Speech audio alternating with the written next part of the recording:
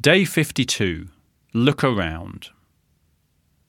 Look at 3 people who you work with, who you admire, and ask again, what is their reputation? Write down the person that you're thinking of and their reputation.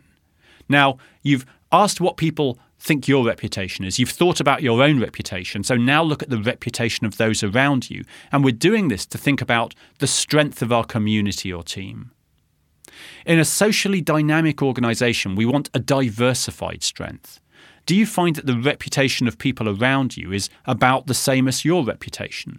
Have you built a team, or are you within a team where you feel very comfortable, but maybe which doesn't have that diversity? We tend to form teams in our own likeness, but a truly strong team will have a diversified strength. So in the context of social leadership, there isn't an ideal reputation.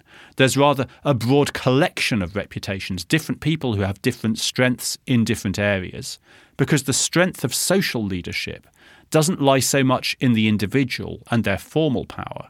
It lies to an extent within that jigsaw, within the collective strength of the community.